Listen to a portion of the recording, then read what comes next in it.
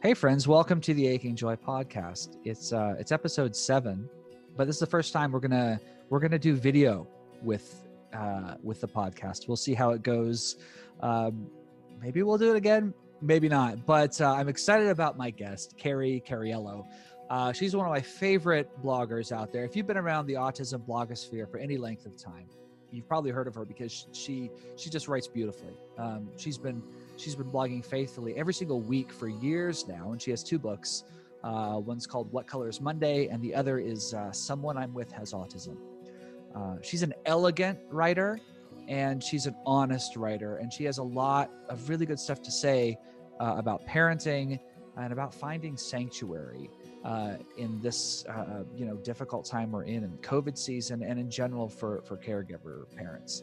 I've been a reader of Carrie's for a long time, and I really admire her work. And this is the first time I've ever had the privilege of talking to her. So I'm very excited to introduce you to Carrie Cariello. Carrie, thank you so much for coming on. This is a real treat. Can you tell me a little bit about your son, Jack, who's on the spectrum, and a little bit about your family? So my family, well, we're in New Hampshire. My husband's a dentist, and we have 5 kids, and I have 4 boys and 1 girl. And a lot of people think that the girl is the youngest, and she isn't, because we had an appointment with a doctor to have no more kids. And then that doctor canceled, and then we had our youngest, a 10-pound, 4-ounce baby boy. Wow. So Jack is our second son. He was diagnosed, around 18 months. So right now the ages are, my oldest is 17, 16, 14, 13, and 11. And yeah, we're fun, busy. We're a household of a lot of personality. That's what I like to say. We run at a 10. I would like to run at more of a 6, but Right. Nobody else seems to agree with me. So when was Jack diagnosed? So he was diagnosed, he was just shy, about 18 months old. So November 2009, if I have that right. Is that right? No, I'm sorry. 2005. 2005. Okay. Yes. Sorry. So we were kind of on the cusp of it. Yeah, that's just what I was thinking. It seems like right around that time when people started sort of understanding a little bit more about what autism was.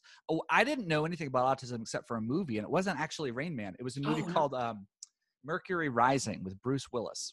I've heard of it, but I haven't watched it. Oh okay. Yeah, I mean it's a great kind of bang bang shoot 'em up, but it's about a kid who's on the spectrum who is obviously an uber genius, because that's the only side that Hollywood was interested in, I think, in that early on. A good doctor.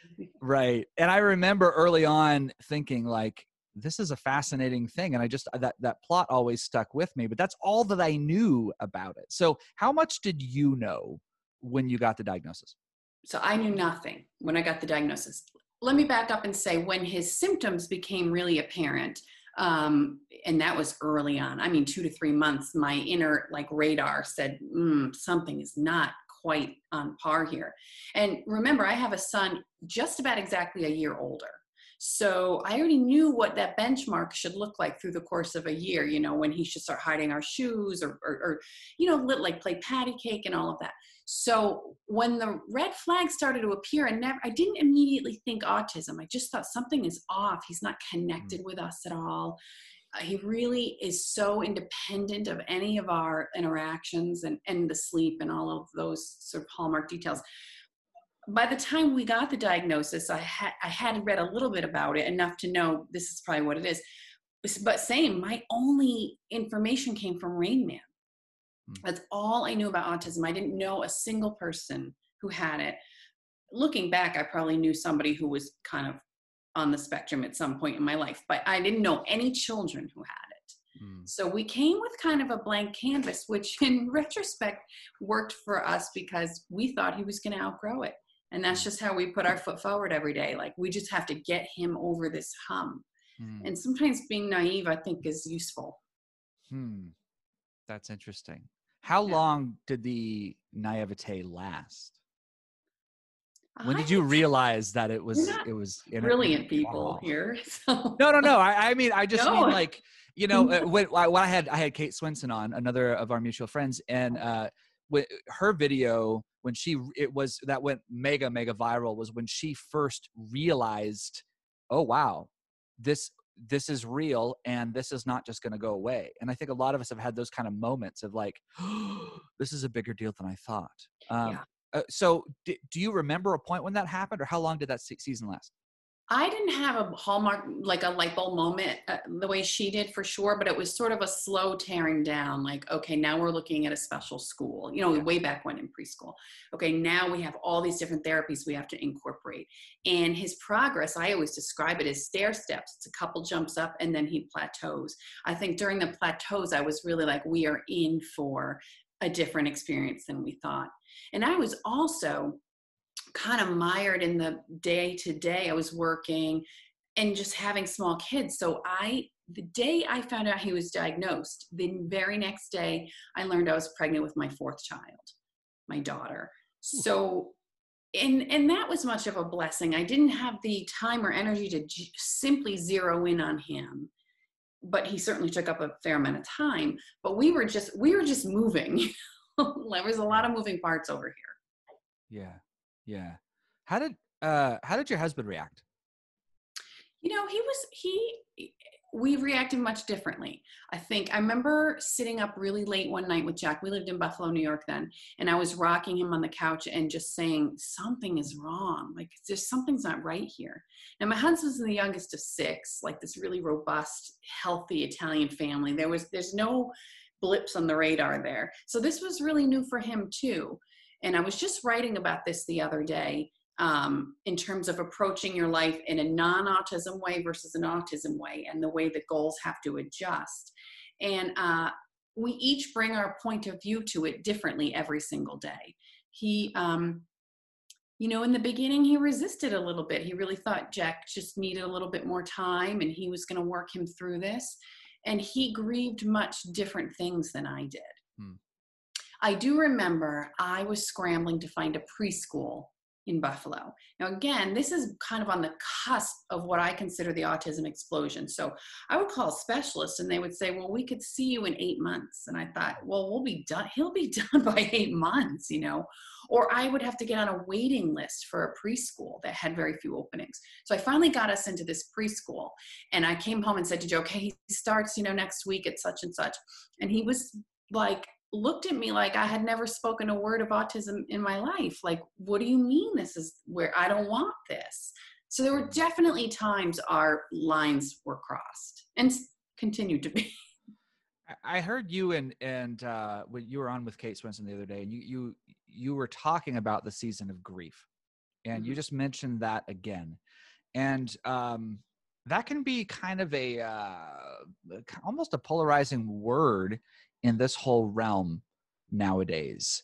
But I admire you guys for saying it and for acknowledging it. So can you unpack what you mean by grief and what you don't mean?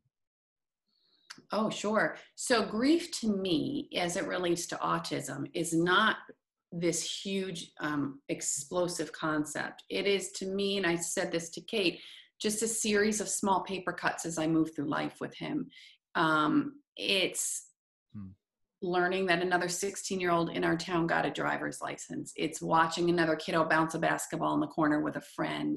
It sort of just makes me catch my breath for a moment. Yeah. I would not say grief is a setback. So if we're talking about what grief isn't, it doesn't set me back. It is just a sensation that I allow myself. And more, he's starting to allow himself, Jack, because he's, verbal. He's fairly plugged into the world. And for the first time yesterday, he told somebody, I'm on the spectrum, which was really interesting. But he's seeing his peers kind of move along without him. And so he's also experiencing the same kind of like, life is just going to look differently for me. I think in my experience, and I guess you can't talk about these things without sort of painting with a broad brush. But in my experience, husbands and wives, or mothers and fathers, they tend to deal with the diagnosis with different sorts of grief. In my case, I wish I had been, when you talk about having sort of an optimistic outlook, like this won't be a very long thing. I almost wish I had had that, because I had this sort of immediate sense of doom. Like I went to a pretty dark sort of place for quite a while, and because I was I just would look at the worst case scenarios, and I was dealing with a bunch of other stuff at the time too, when I was just like waiting for shoes to drop for everything. But I got super distant, whereas my wife, her sort of process was to go after everything. We are gonna figure this out. We're gonna the more that I've talked to other families and in conferences and things, the more I've seen this play out, of the mom who says, we're gonna do this, like the bulldog mom and the distant dad. Did you guys experience that sort of dynamic? In the very beginning, in that preschool, like, is the perfect example of that. I was in it. We are going to attack this. And Joe was sort of being dumbfounded because he went a little underground. Now we've been married 22 years as of last week. And as it's kind of developed, my husband is a fixer. He's gonna not like, oh, I have to fix Jack, there's something wrong with him. He's a doer. That's probably a better way to say it. So an occupational therapist once told me that a mother's job is to keep her children close, her baby birds close, and a father's job is to push them out of the nest. And what day after day I marvel about my husband is he does not think there's anything Jack can't do. And so if our other boys go up on the roof to hang Christmas lights, Jack's up there with them. Jack pumps gas when Joe's there. Things I really wouldn't do. Right. I don't need the whole town to go up in flames when Jack spills a gas leak all over the place. Right. Yeah. He believes in him differently. Neither one of us believe in him more or less, but we believe in him much differently. And I think over time, I've come to really appreciate that. Yeah. I that's really admirable. I like the way you write about your husband. He seems like just a wonderful guy. And that whole that whole thing, I think, is rare, because for him to continue to believe, and that's been a difficult thing for me to do with our son, is I can quickly sort of settle into this, like, this is as far as it goes. And my wife will be the one pushing, going, no, look. And so I think there's a little bit of optimism versus pessimism sort of working through there in our relationship. And a dose of reality, right? I mean, we have to check ourselves, like, when we're starting to face really big concepts of independent living. What a future holds. And so, we have to stay close to reality of who he is and who he might become. Right. And I'm very open about that. Joe and I had a fantastic marriage counselor for like 5 years. And we went every Monday. And then after that, we went out for dinner. And it was like the highlight of our week. And the guy, he was so special. He said, you're done now. Like, it's time to go. And I was like hanging on to his ankles. Like, what? We can't come back here. And he really helped us see the best in one another. And I always encourage parents, or of any kind of kid that you have, I mean, this is not an easy road, parenting together. And if your car was having trouble, you would go to a mechanic, and you go to the eye doctor because you don't know anything about eyeballs. So why wouldn't you go to somebody who has seen 100 marriages in his lifetime? And that was life-changing for us. That's really cool, because I think there's still a lot of times a bit of trepidation there with parents of, like, if we go to counseling, that means things are serious. We're done. It's a stigma for sure. Now, I have an Italian husband, right? Like, straight up Catholic, very conservative. And he agreed. He didn't mind at all. And then once he got in there, Jason, he was like, oh, yes. I was raised in a small town, like, really embraced it. Which I give him a lot of credit for. What this man did for us, this counselor, week after week, he'd say, you love each other. You love each other. And that simple sentence propelled us past so much BS that comes with raising a small family or a young family. And I don't know why people don't go. I miss it terribly. It's also nice to store up all your grievances and then run to your counselor and think like he's going to take your side. And did he? No. So my middle child, Charlie, It looks exactly like my husband, Joe. My daughter, Rose, people say looks like me. Their coloring is similar to us. And they were sitting there bickering the other night. And Joe and I were trying to get to the bottom of what the problem was. And I'm like, this is what Dr. Goss faced every week. Like this version of ourselves. That is funny. It's funny. It all comes back on us eventually, doesn't it? Karma. My oldest, Emily, she has so many of my tendencies, and sometimes she'll be trying something out, and she just graduated. Oh, good Lord. Oh my God. So you have quite a difference between you. Yeah. Mine are a little spread out, a little more than yours. My oldest is 18, and my youngest is about to turn 9. Okay. So, and we've been married 21 years, so we got started out pretty much right away. But it is funny how, you'll see the things inside your kids that sudden, and they think they're being really clever. They think they've got you. And I'm like, stop it. I know exactly what you're thinking. Like, I know because I thought that way too. I still do. Or teaching them, it's a lifelong process of parenting, to teaching them how to edit themselves. We have some funny people in this family. I said to my oldest, who's 17, the other day, you really got to start pushing my book more. I make $4 a book, and that's going to be your college fund. And he said, okay, I'll call all my friends and see if they want any firewood. So I'm laughing and I'm like, hey. Wow. And so the snarkiness comes back at you. Yeah. And that's how I've rolled the whole time, which is why it's so shocking that the good Lord above would give me a Jack who he's just now getting like tuning into tone and snark and sarcasm. Yeah. We were playing categories as a family a little while back. Isn't that a fun game? Yeah. Oh, it's so fun. So I think one was like, or actually it might've been a different game, but whatever it was like to put it it was a different game, but it was a replacement for toilet paper. And it was my 11-year-old said aching joy. My book. See what I mean? I was like, you punk. Yeah. And so that is the difference between the way husband to parents. We refer to my husband as 2 ways. He's a dentist, and his license plate says painless. So we refer to him as painless. I refer to him as, or the patriarch. So the patriarch has less room for that. And he's smart in some ways because I don't want to say I let them be my friends, but I allow a banter that might dismantle any kind of respect they would have. My oldest, you can appreciate this maybe, went on a camping trip 2 days ago and called. He had put the car in a ditch. I saw this. Yeah. And before he called us, he arranged the tow truck. He called the insurance company. He, put all the pieces together, and people were sort of impressed with that. And I said, you don't come at the patriarch without a plan in this house. You don't come to him with a problem that you don't have some semblance of a solution to. So I always thought Joe was a little bit strict growing up when they were, really little, but I am starting to see there's payoff with teenagers. Sure. Yeah. They don't want to disappoint him. They don't care at all if they disappoint me at all.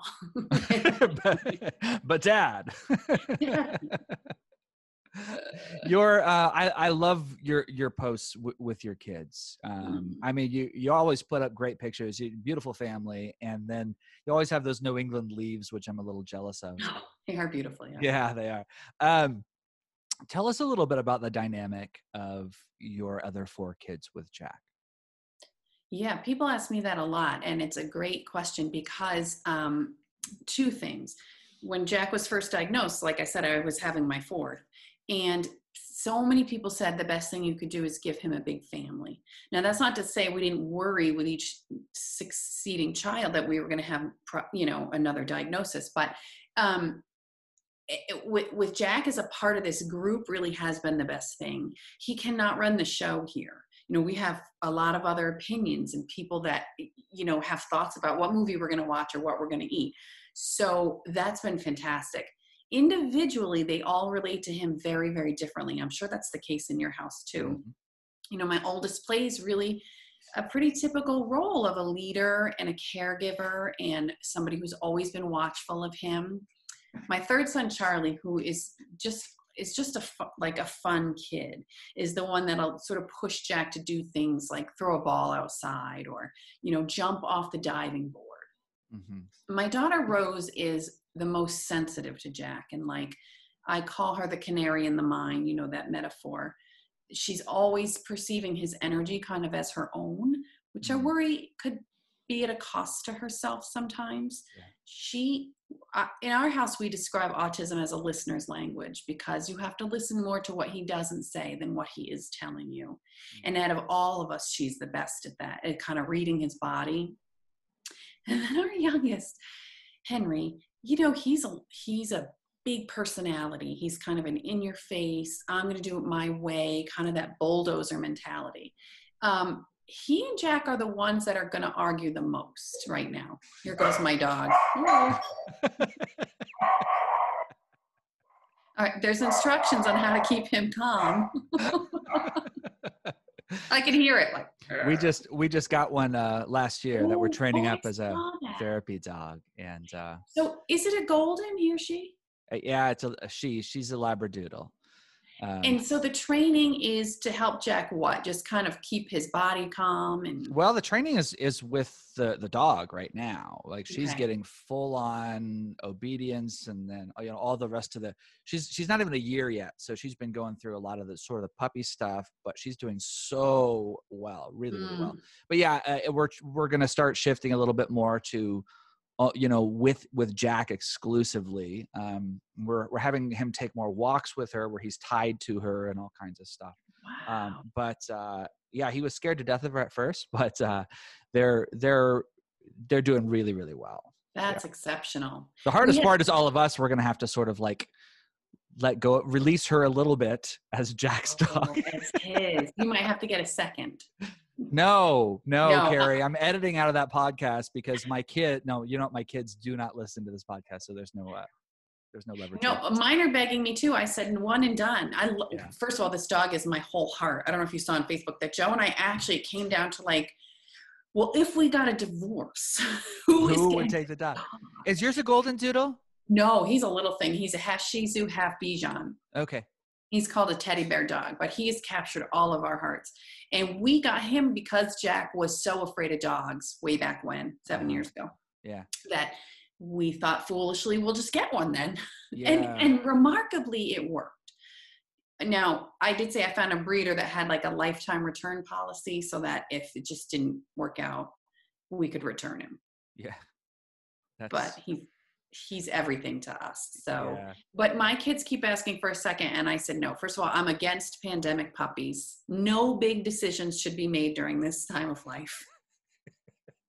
Whether it's a baby, which is that ship has sailed here, but no big decisions. And I tell my people, you're gone soon. I got 6 years of this left, right? You're not far behind me. That's right. When you get your own place, you get an iguana for all I care. 100%. Get an alpaca. I don't care what you do, but you're not doing it here. Hey, I hope you're enjoying the interview. I want to hit pause real quick to remind you of my book, Aching Joy, Following God Through the Land of Unanswered Prayer. This is a book I wrote, of course, about my own journey with my son. As he went into his fog of autism, I went into my own sort of fog as well of sadness and trying to make sense of my life and trying to reorient my life. But it's not a book strictly for autism parents. It's really for anyone who's going through that season of saying, what in the world has happened to my expectations? Life is going to look different now. And particularly those people of faith who say, I've prayed and I've called out to God for something to change and nothing's changing. What do I do now? So I hope you'll check it out, achingjoy.com. You can read more about it there. It did win an award last year. It won the Cascade Award for Best Memoir, and my mom tells me it's really good. So anyway, check it out. Now back to the interview. I want to talk a little bit about your writing. You and I sort of, I think, have taken a little bit of a similar tact, although you are so much more faithful in your writing than I am. Because I routinely just get kind of fed up with it and don't write for 4 months, and then I start again. Where you've been going strong every Monday for pretty consistently, for quite a while. I'll say, and I have been blogging for 8 years, a little over 8 years. I've never missed a Monday. You've never missed a Monday? Never. Now, I'm not saying these are all quality, but I've never missed a Monday. And I've never had a guest post, which Kate says I should, because I really should increase my base. But I'm very particular. I don't know. I just never got a guest post that I put up, but it's so woven into kind of the landscape of my life now. I would miss it terribly if I didn't do it. And now I started to write a little bit for Kate every week also. Yes. And I do love it. There's something, I'm an avid reader. I mean, I read constantly. So it just weaves together so nicely. And I'm almost, this doesn't happen every week, but sometimes I'm like, what if I don't find anything? I have explored autism from every single angle possible. Right. And then just when I think that, like, something sort of comes up that I feel is worth writing about. Yeah. Do you read a lot of autism blogs? No. Yeah, neither do I. Don't. It's funny you say that because a lot of people have asked me about, we just sat down to watch Love on the Spectrum. A lot of people, that Netflix. People have told me about it, yeah. Yeah, I tend to not immerse myself in the culture all the time because it's a rabbit hole. Yes. I have a very strict, Jason, zone out time here where at 8:00, I cannot answer questions. I cannot worry what we're doing tomorrow. I really protect that space for myself. So I don't necessarily want to dial into an autism story. Right. Yeah. Which, it's not my best quality, but. No, I actually think that's incredibly wise. I was sitting here thinking this is one thing I wanted to get on to is we're in the middle of this pandemic. And I think the connectivity that we all have, not just talking about the autism thing, but all, the entire landscape, especially the online social media landscape, we haven't drawn good boundaries at all. And I don't think we know how to draw boundaries. And so when the lockdowns start and everything, we can't see each other. So the only way we can communicate is online. And now I feel like we're all just sort of gorging ourselves on social media and all of these things. And we're so anxious and we don't know how to do that. But I'm the bits that I've talked to you, it makes me think that you're further along in this than a lot of us are, because you have rhythms. You even have rhythms of writing. This is the time I'm doing this. 8:00, you're tuning out. You mentioned your yoga time is like sacred space. How do those things work in your life, and do they create sort of a sense of sanctuary for you? They create 100% a sense of sanctuary and freedom, and the ability to sort of hold on to who I am while I'm raising these 5 kids. And it makes me so much of a better person. But I will say I am a boundary-driven person. That's sort of how I'm wired. I read a great book by an author called Gretchen Rubin who talked about how do you respond to your internal cues versus your external cues, right? So an obliger would say, oh, you want to get coffee tomorrow? Sure. I was going to take a yoga class, but you asked me and I'm going to go with you. Gotcha. I'm what's called an upholder, where I say, Jason, I'd love to have coffee with you. I'm scheduled for yoga from 9 to 10. So if we can make it work outside of that. That's, I don't know if you can retrain yourself to become a different personality type, but that is 100% who I am. And it has served me well. I think from the time my oldest was 8 weeks old, my husband and I have gone out every Saturday night. Now we don't need a sitter anymore because everybody can handle themselves. That's a great transition, isn't it? I love it. My life changed.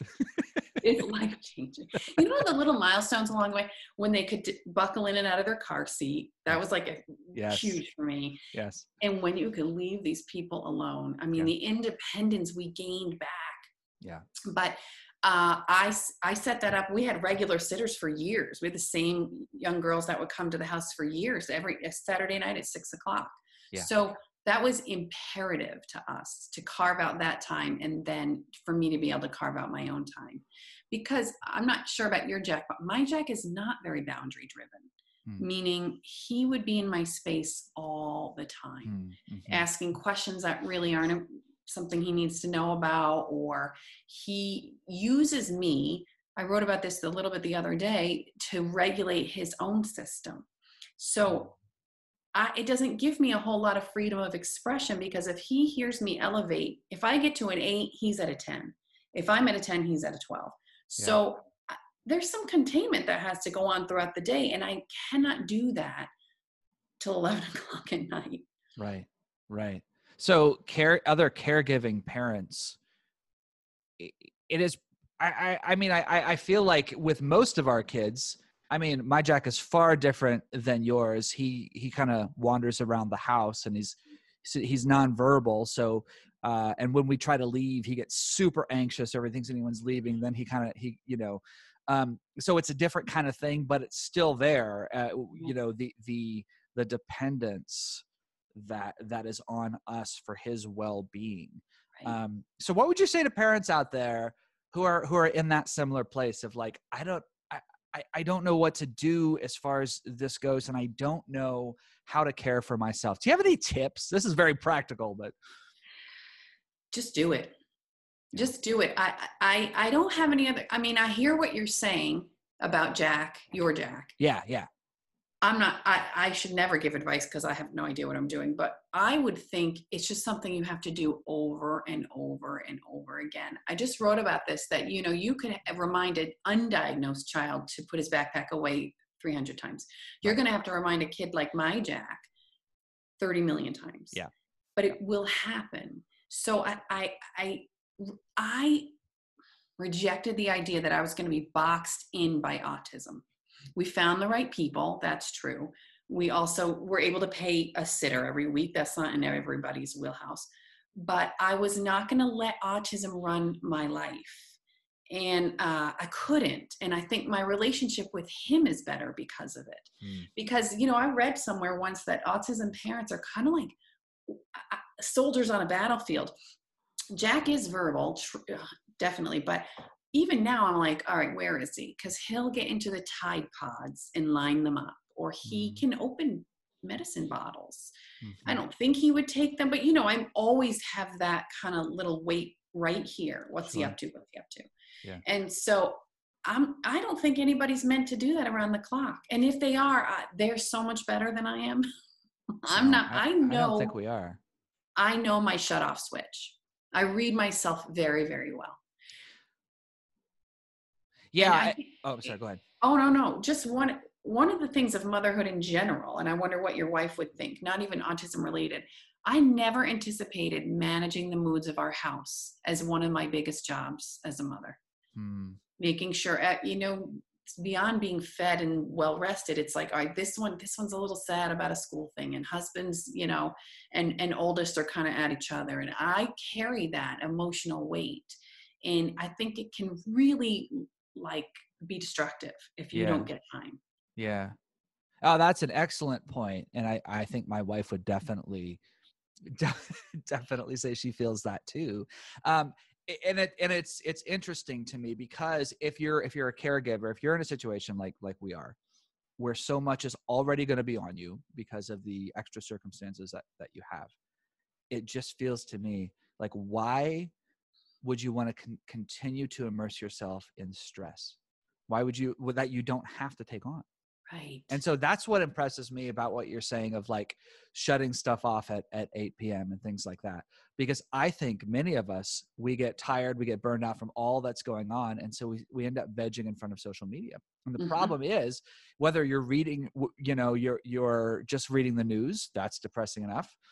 Or getting in the, all the political squabbles or the conspiracy theories or whatever, whether it's that, or whether it's reading other stories of from autism blogs or whatever else it is, you're adding on to the weight.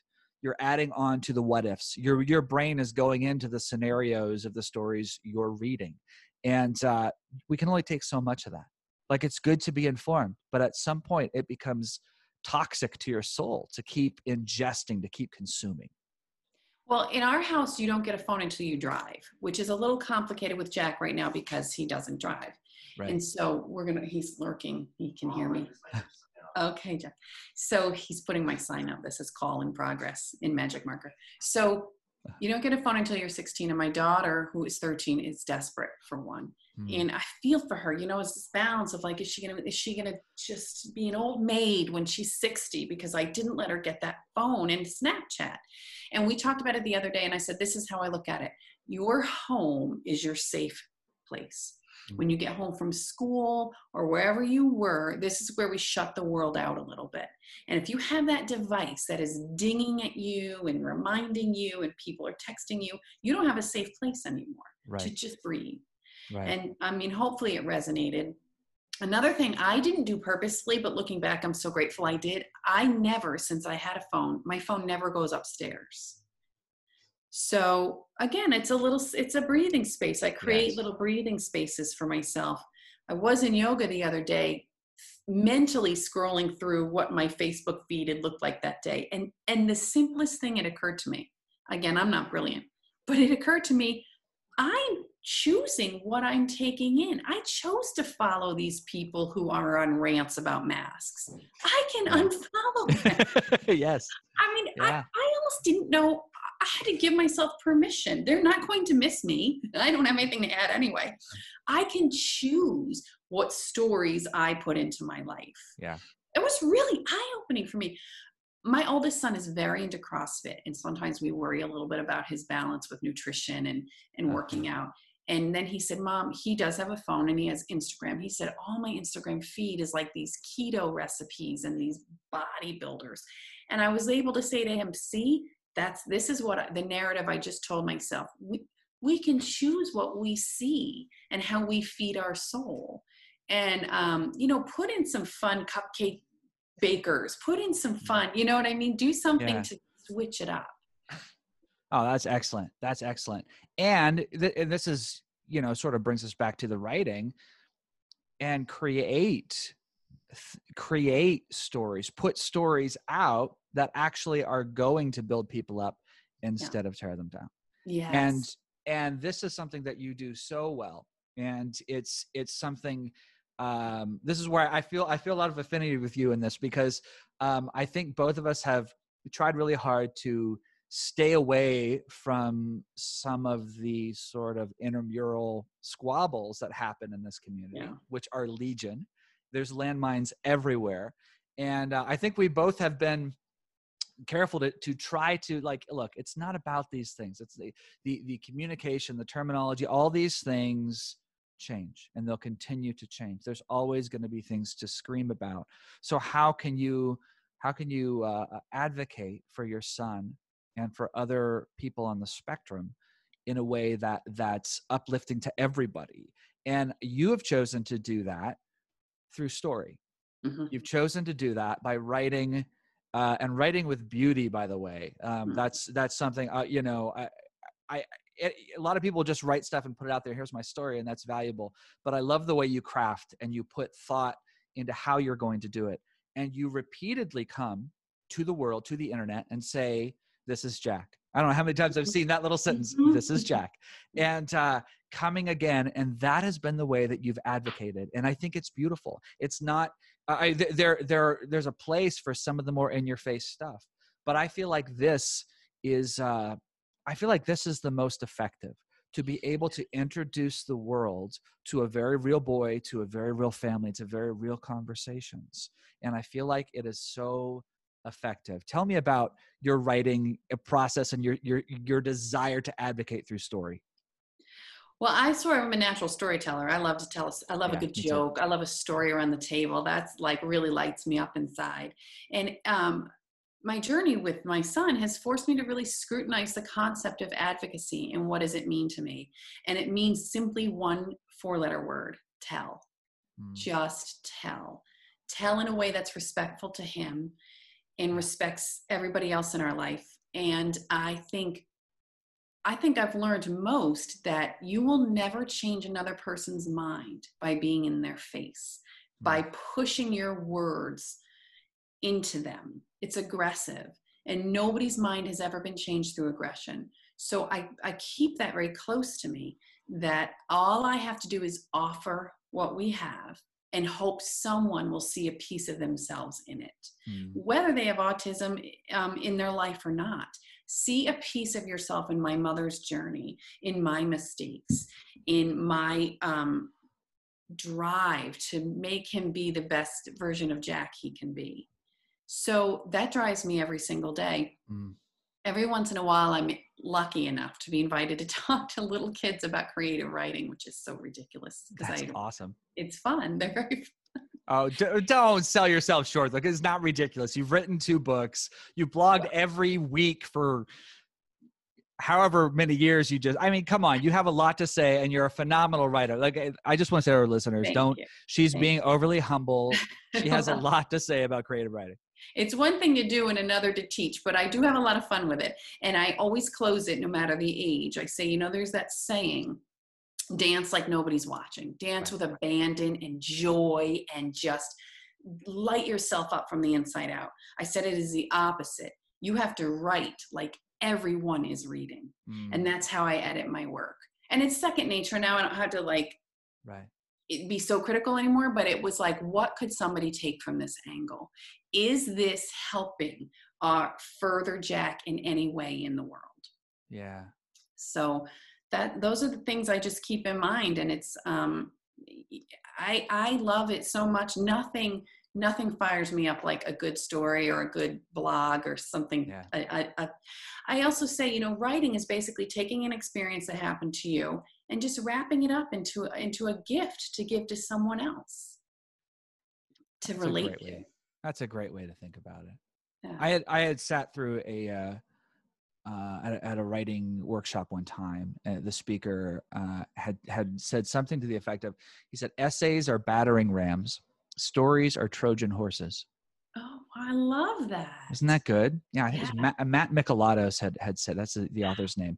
And that has always stuck with me. And I think you can see that in terms of the way that people get into heated debates on Facebook and these things, and how those views are almost never changed. Never changed. But when you bring someone a story and you simply relate life, you simply relate experiences, which I'm such a big fan of fiction, of reading fiction for that reason, because suddenly you're getting all these different points of view that you never had before, and it creates empathy, and it actually grows your heart and your mind in some new ways. So I love the way you do that. Thank you. Another piece of it, sometimes people will say, how can you share so much? I'm somebody that lives out loud anyway. That's natural for me. But I think effective writing, if you're a memoirist or something along that line, or a blogger, you have to be willing to be vulnerable. Yes. It's not always easy. For me, it's not hard, but I can imagine for people who are more private, sharing a story of, failure or the mistakes you made, or, I broke my son's Kindle by hitting it too hard on the counter last week. And so, but I refuse to believe that there's people out there that aren't living exactly the way I am. Yeah. Yeah. And to be able to tell both sides, is really important. I mean, I think people, where they mess up with transparency in their writing, is getting so mired sometimes in the hard stuff that I don't really believe it anymore. Or I start thinking, wait, where's the good too? Like, or it's not that there's always a balance, but I tell people the reason I am honest about where I'm at in my writing, and I put stuff out there just like you, just sort of like, okay, here's my life, here's the way I have screwed up. Please do not do what I did. Right. Let me be a cautionary tale. Yeah. So the reason I had, a couple times during the pandemic, I had these kind of depressing things that I put out, but I'm like, look, I'm telling you it's really hard right now, but the reason I'm telling you is because I want you to believe me when I tell you that things are good. I want you to see this is a real life. And if we're going to walk together, even if you're going to have a window into my world, I want you to believe that this is real and believe that it's true. So when I tell you, here's the joy I find, here's the rest I've found. I want you to see that this is real and that I'm not drumming it up. And obviously I'm a pastor, so I write with a lot of Christian themes infused, and I know the way that Christian writing can be, that it can be like sort of this pie in the sky. It's so fake. And I'm like, I refuse to go there. I refuse to do that. I'm going to show you this is not easy. This is hard, but you're not alone. Right. And when we manufacture moments, people can see through that. Yes. And I think the other, probably as a pastor, you really understand this, because you have to stand up in front of a crowd and put yourself out there without a lot of feedback, I would imagine, in the moment. Right. As a writer with social media, I made it a point a long time ago. I heard another blogger use this phrase. I thought it was beautiful. I don't babysit my work.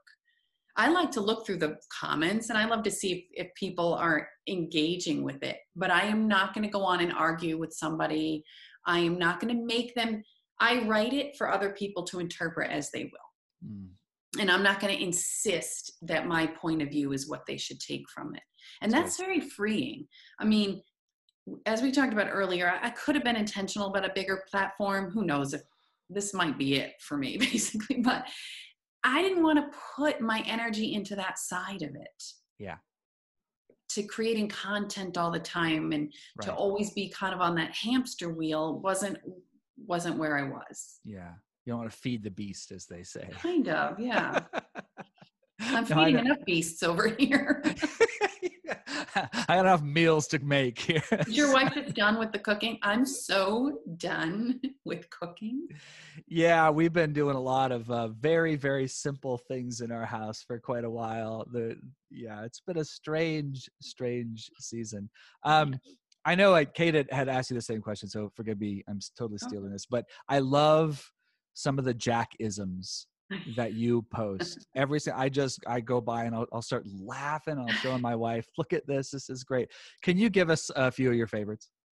Well, the NBA one the other day was really great. Yes. Can you share that with, I loved this one. Sure. So he told his bus driver that I was in the NBA. And I said, and why would you tell Eddie that I'm in the NBA? And he says that, and he's very automated speaker. He doesn't have a lot of nuance to his tone. Why would, for that is what you say when you are mad to put our dishes in the sink. You say, I'm in the NBA. And I said, no, I said, I have an MBA, MBA. And he said, it's the same thing. One I've been meaning to post, but it's a little older, is Jack's. So with COVID, two of Jack's greatest joys have been taken away: the movie theater and eating out in restaurants. That is, he just loves that. So, but I remember that one of the few times we went to the movies right before COVID, this is embarrassing, but we had brought candy. I had it in my purse. You snuck it in. So, I'm probably going to regret that. So we went up to give our tickets, and he said to the guy, we don't need your candy. My mother has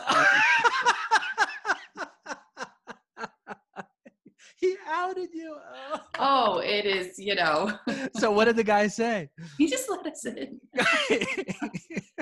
I had 5 kids with me. He was not going to trifle. He was like, I don't want to get your refreshments anyway. That would keep That is awesome. Awesome. And go ahead. Yeah. Just one time, my husband's niece came over. She was young and adorable, but she was like in this skin tight outfit. And she says, Jack, how do I look? And I thought, oh my God, somebody give him like a piece of food or a lollipop or a cigarette, something to put in his mouth so we don't have to hear what he's about to say. And he said, you look squeezed.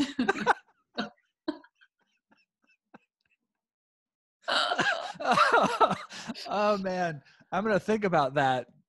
Now that description, that is so good. That's so good. He is a really, he's very entertaining without knowing it, right? Right. Can you tell us about his communion? You had just posted this recently. I did write about that. Yeah. And so Kate, she's mean. She wants me to write about current events, but like we just talked about, I don't want to like jump into those waters of debate. I don't want to debate. Right. So all I can do is take a current event that had, touched me and create it into a what if this was Jack, or this could have been Jack. So that's why I reshared that story recently. But the days leading up to Jack's communion, we had rehearsals that we had to go to for like 2 hours a day, and he was off the wall, hiding under chairs. We couldn't get him to, practice walking down the aisle. He was really terrified about the idea of Jesus being in him. Anybody, really, we all should be kind of terrified of that. So he especially was like, I don't want Jesus in me. I don't care how tasty that disc is. Right. That's where I really met some exceptional people, because there was this woman who was a little bit older, and she was she was one of those very strict Catholic people, and she allowed us to take the hosts home, which my understanding is like not really allowed. And we practiced here at home with him. I was a total wreck the morning of his communion because I thought, as any kid with autism can do, they could destroy the entire event with one meltdown in a church full of 300 people. But he, he got his suit on, he danced down that aisle, and he threw that host back like it was a Pringle chip. He said, God is in me now. That's awesome. That's awesome. Just when you think he's not going to do something or not going to do the right thing, he shows up. And that's what I remind myself all the time. Yeah. Yeah. Last question that we like to ask. This is the Aching Joy podcast. What is it that gives you joy in those moments where things are overwhelming? Yeah. Where do you find joy? Moments overwhelming with autism or just in general? You know what? Let's go broad. Let's go big. Where do I find joy? Well, I'm a huge avid yoga person. So that practice forces me again and again to return to what is essential. That's what I ask myself, what is essential and what serves me? And when I'm able to kind of strip away the distractions, it's really a very short list. Being with the kids and laughing at the dinner table really serves me. Yeah. Writing really serves me. Reading really serves me. Kissing my husband at the end of the day really serves me. So the practice of cleaning house, so you will, and getting to those points is definitely where I find my points of joy. Cleaning the kitchen over and over does not serve me. I find that some of the things we think that serve us don't actually. Right. And it's getting to those places when we can see them, understand them. And we keep going back to social media, but that can be a trap for so many of us because it was like, I just want to veg. And then an hour later you feel so dirty. You're like, toxics. It's toxins. Yeah. There's so many better ways to relax, I think. Yes. And I love dumpster fire television. Like I love Real Housewives of Potomac. Love some of that. With COVID, as you were, I'm sure Emily came home for that, right? So you were a family of 7. Yeah, she just now graduated, so she's staying home. Yeah. We were 7 people under one roof. We have a lovely house and it suits us really, really well. But again, back to boundaries, I had to say, this is what I'm going to need moving forward. I need a clean kitchen when I go to bed and when I get up in the morning.